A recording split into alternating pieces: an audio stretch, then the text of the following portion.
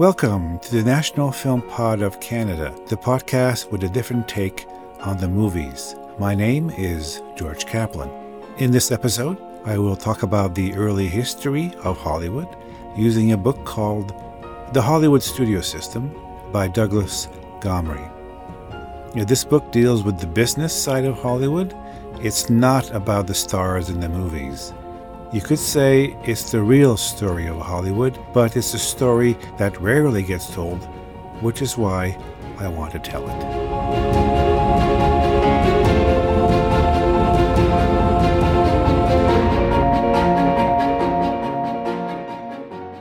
This podcast is based on a book called The Hollywood Studio System, and the author is Douglas Gomery.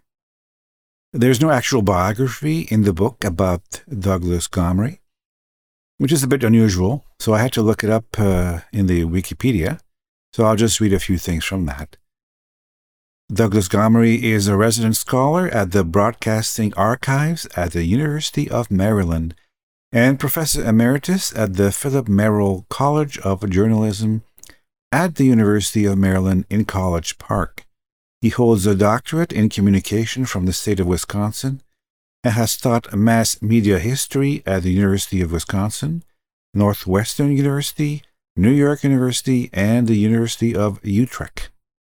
He's the author of 21 books on the history and economics of the cinema and broadcasting in the United States. Introduction to the Hollywood Studio System by Douglas Gomery. For this history, we'll start off with an overview of the old Hollywood studio system from the years 1930 to 1949. In another podcast, I will go into details for a specific studio. And for that, I have chosen Paramount Studios since it had a major impact on Canada. Later on in future podcasts, I will talk about Hollywood in the present and how it compares to the old Hollywood that we're talking about now.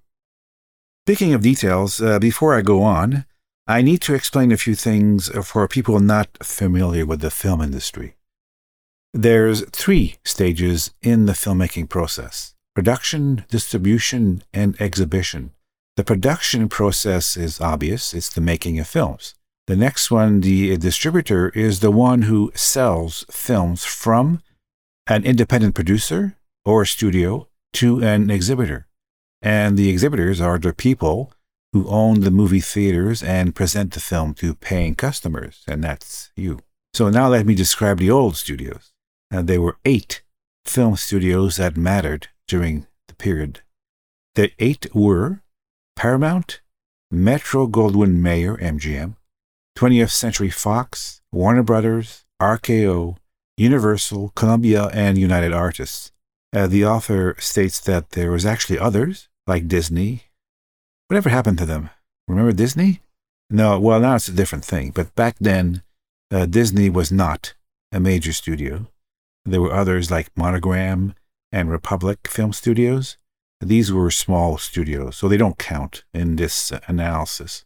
In the 8 studios, 5 are what are called the majors: Paramount, MGM, 20th Century Fox, Warner Brothers, and RKO. They were fully integrated, as the author states. They produced the movies, distributed them, and exhibited them. That's what fully integrated means. You'll hear the words majors a lot in this podcast. 2 of the 8, Universal and Columbia, did production and distribution only. No exhibition. They had no movie theaters of their own.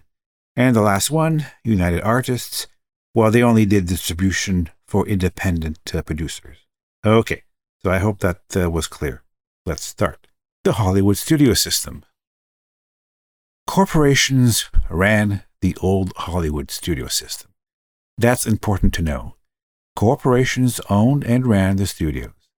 Movies then and now are not made by a couple of guys working in a garage. It was a business run from New York because the corporations that owned the studios had their corporate offices in New York. Movies were made in the West Coast, in California, but all the important decisions about the movies were made in New York. Movies were popular then, of course. movie audiences were a bit of a what we call captured audience, since for entertainment purposes the only competition in the years of the studio system was radio. There was no TV, no internet, etc. So Gomery says that no industry received more publicity in newspapers and magazines and radio than movies. There were, of course, specialized fan magazines for the movie stars and all that, and everybody went to the movies, sometimes twice a week or more. Movies were central to most people's lives. But the paradox is that even though everybody went to the movies, actually there was very little known about the corporations that ran the studios that made the movies.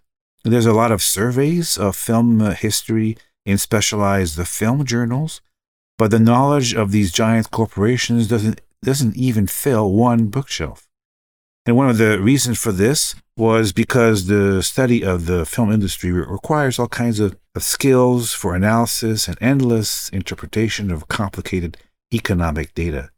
Economists had a hard time with the movie business because the products seem so ephemeral, which basically means they're very disposable. It's not a thing that economists are used to analyzing. Movies are not really a manufactured good like an automobile, but it's not a traditional service either, so they don't really know how to handle it. And that's why there's very little specialized books about this. I suspect also, and I guess it's my own opinion, but the economists kind of looked down on movies. And it wasn't just because they didn't seem like a real product, it just had a kind of an attitude about them, I guess. But it is a product. It certainly makes a lot of money. But the weird thing is that economists love to talk about profit and loss. And the American film industry, the author states, has always been like other industries, with profits and losses and a common goal, making money. So contrary to what they say during the Oscars, it was the profit motive which dictated the nature of film in the United States during the studio era. During the first 3 decades of the 20th century, to get these profits, the American film industry evolved a complicated system for handling film production, distribution, and exhibition. The people who ran these studios basically set up a system of constraints which blocked entry of other people, other competitors, into their system of filmmaking. And this monopoly basically defined how Americans, and I guess by default Canadians, understood movies. The author makes the revealing point that it's not Hollywood production of film which provided the majors with the fundamental source of their power. It was their worldwide distribution networks, which gave them enormous cost advantages, and their theater circuits, providing them with direct access to the box office. And this point goes against the Hollywood narrative that, they just make movies that people want to see and that's how they succeed. The book goes on to explain that this is not how things worked in Hollywood. The rise of the studio system. The monopoly from the ownership of production, distribution, and exhibition represented the full-grown Hollywood studio system, but this did not happen overnight. It took about 30 years for a competitive movie industry to turn into a monopoly. The studio system starts in the 30s and goes to the late 40s, but there was a period before this where there was actual competition in the film industry. Because of this competition, it was easy to get in and out of the film business. Films then, the author says, were treated more or less like a novelty. They were sold by the foot. The record shows that there were hundreds, even thousands of movie producers at that time. There were also a lot of independent distributors and exhibitors. So that was the time to get into the movie business, the early days before the studios established a monopoly. And there's an interesting side note here.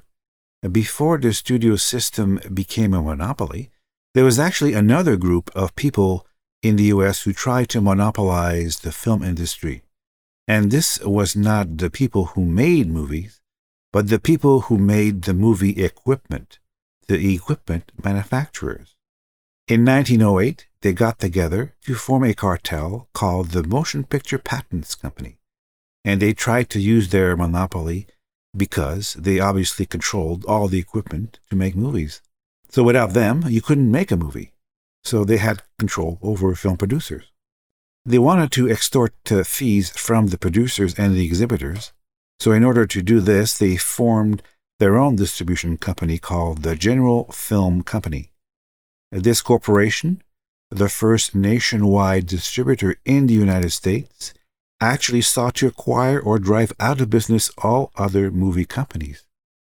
In 1910, it looked as if the fully integrated corporation would control film entertainment in the USA. But, as the author says, the embryonic monopoly failed. As with other cartels, people inside it thought they could make more profit outside of it. So they broke with the policy of that cartel and did their own thing. The U.S. federal government back in those days didn't like monopolies, so they tried to sue for the violation, but that didn't work. But it didn't matter that the government failed because the cartel was already finished. The cartel ended because of the basic greed of their very own members, so that went away. But it's interesting to note that before the Hollywood studio monopoly of the 30s and 40s, there was another one before that. So as the patents cartel faded away, other film companies basically tried to do the same thing, establish their own monopoly. And one of them was called Famous Players, which later became Paramount Studios. And they basically wanted to dominate the whole U.S. movie industry. So they came up with some strategies to make themselves king of the world. What they did was that they differentiated their products, their movie products, and distributed them on a national and international level. Plus, they dominated the exhibition through the ownership of a small number of first-run theaters. I remember first-run theaters means that the good pictures, when they came out of the studios, went straight to these first-run theaters. That's why they're called first-run. Other types of movie theaters were second-run, or what we would call nowadays repertory, meaning that they showed movies that had already been showed before, a month before, or even years before. So one way to differentiate the movie product was having movie stars in your movies and promoting them. At first, the geniuses who ran the studios didn't know that the audience went to see a specific actor or actresses in a movie. And because of this, the early producers did not exploit or promote the actors and actresses that they had working for them. So we have to remember, of course, that this is in the early days, the silent movie days. So there was no what we would now call movie stars yet. Famous Players promoted certain people who seemed to guarantee box office revenues. One of them was Mary Pickford, a Canadian, a superstar to her adoring fans, who basically started in the movies making $100 per week and then ended up making $15,000 per week in less than a decade. And they paid her that kind of money because the movies she appeared in were popular and made big money for the studio. So Famous Players is the one to blame if you don't like the star system. They're the ones who invented it. In order to replicate that success with Pickford, Famous Players then went and picked some people who were popular on the stage, figuring that, well, if they're popular on the stage, they'll be popular in movies. And that didn't always work. Their strategy, so-called, is even advertised in their name, Famous Players. But Famous Players didn't invent anything. By concentrating on movie actors, they latched on to something that was already happening. So since the main reason for people to go to movies then were actors and actresses, it made sense to lock those people, those actors, into long-term contracts and put them in endless movies to milk their popularity to the last dollar and then discard them. And the author says, quote, "Gone were the days of films being sold by the foot. Each motion picture became a unique product," unquote. And this all started with Famous Players. The other winning strategy for Famous Players was national and worldwide distribution. They found that in movie distribution, there were savings to be made in making a division between advertising, sales, and promotion. So during and immediately after the First World War, Famous Players extended its territory to sell movies to the entire world. By 1925, it had far-reaching sales network in place. And, of course, since they dominated, nobody else could come into their territory. Kind of like a drug dealer, I guess you could say. Once you've got that territory, you don't allow competition. And then, of course, if you're starting out as a movie studio just then, you didn't have all these resources that Famous Players had. Famous Players, because they had all this, was generating lots of income and had millions coming in. So you can do whatever you want, anything you feel like, because you got in at the ground floor and you maximize your competitive advantage, as they say. So if you're just a beginner, a small movie studio, you can't compete. And then finally, Famous Players learned that they didn't even have to own all the movie theaters, because they owned first and some second-run movie theaters in major cities. They figured out that they didn't need to have a movie theater in every single city, as long as they had control of the big cities in the US and by default Canada. They pretty much had all the cash, because all the profits came mainly from big cities. So if you control all the big cities in your distribution network, well, you get all the money. So it doesn't matter if a small town doesn't show your movie. You just don't care. So by 1930, Famous Players, later renamed Paramount, controlled over 1,000 movie theaters with more than 2 million patrons per week. Other studio execs looked at what Paramount was doing and tried to imitate them, and those that succeeded ended up as a major film studio, and the others, well, they went bankrupt. Eventually, there were 5 major studios that dominated the American film industry, and a studio monopoly was born. The structure of the studio system.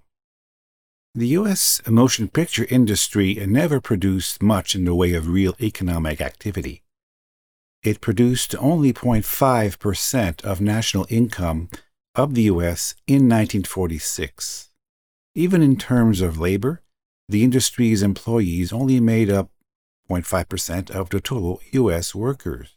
And measured by sales, the film industry never reached the top 30 U.S. companies.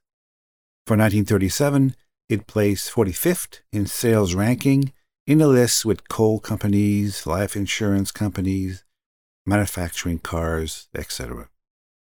These things generated sales from 3 to 5 times more than motion pictures. But when you compare other forms of recreation available at the time, then the motion picture industry dominated. In 1937, movies accounted for 3/4 of the gross income spent on amusement. But for business historians, motion pictures have always been a relatively small industry. As the author states, despite the glamour and hype, the movie industry could never be considered more than a moderately successful industry. But like other businesses, the movie corporations didn't put money in their infrastructure. The investments did not go in places where most people would think they would go. It did not go into the production side of the business. That accounted only for 5% of the total studio assets. By and large, most investments by the companies that owned studios took place on the exhibition side, some 94%. Quote, the amount of capital required for production paled when compared with the cost of financing a chain of several hundred theaters. Thus, although we know a great deal about the glories of MGM, that company was simply one subsidiary of a much larger theater corporation called Loews Incorporated. All the highly paid executives of the period knew where corporate revenues originated. For a clear picture of the studio era, one has to describe the majors as diversified theater chains producing features, shorts, cartoons, and newsreels to fill their houses. The term studio is a misnomer which has stuck. End quote. All this means is that owning your own movie theaters was where the big money was, not in production of movies. And that goes against the standard history of the movie studios that gets repeated endlessly. An interesting note here also is that the rarely publicized struggle within the corporate apparatus of the majors. Selling movies, which is a purely commercial process, demanded one set of skills. Making films as a creative endeavor, even in Hollywood's factory days, needed a different set of skills. Film producers wanted to experiment and try new things to gain an edge on their competition. And if they decided for the same old stories told the same way, there were other producers who would outshine them if they didn't keep up. But exhibitors wanted predictable box office attractions. So they tended to want the same kind of products that had worked best in the recent past. So all of these companies struggled more from within than from outside. And that created plenty of stories for future biographers of old Hollywood. That's the end of episode 6, The Early History of Hollywood, Part 1. The next podcast will conclude the series. If you have any comments about the podcast, you can reach the NFP at nfpcan@protonmail.com. That's NFPCAN at protonmail.com. Bye for now.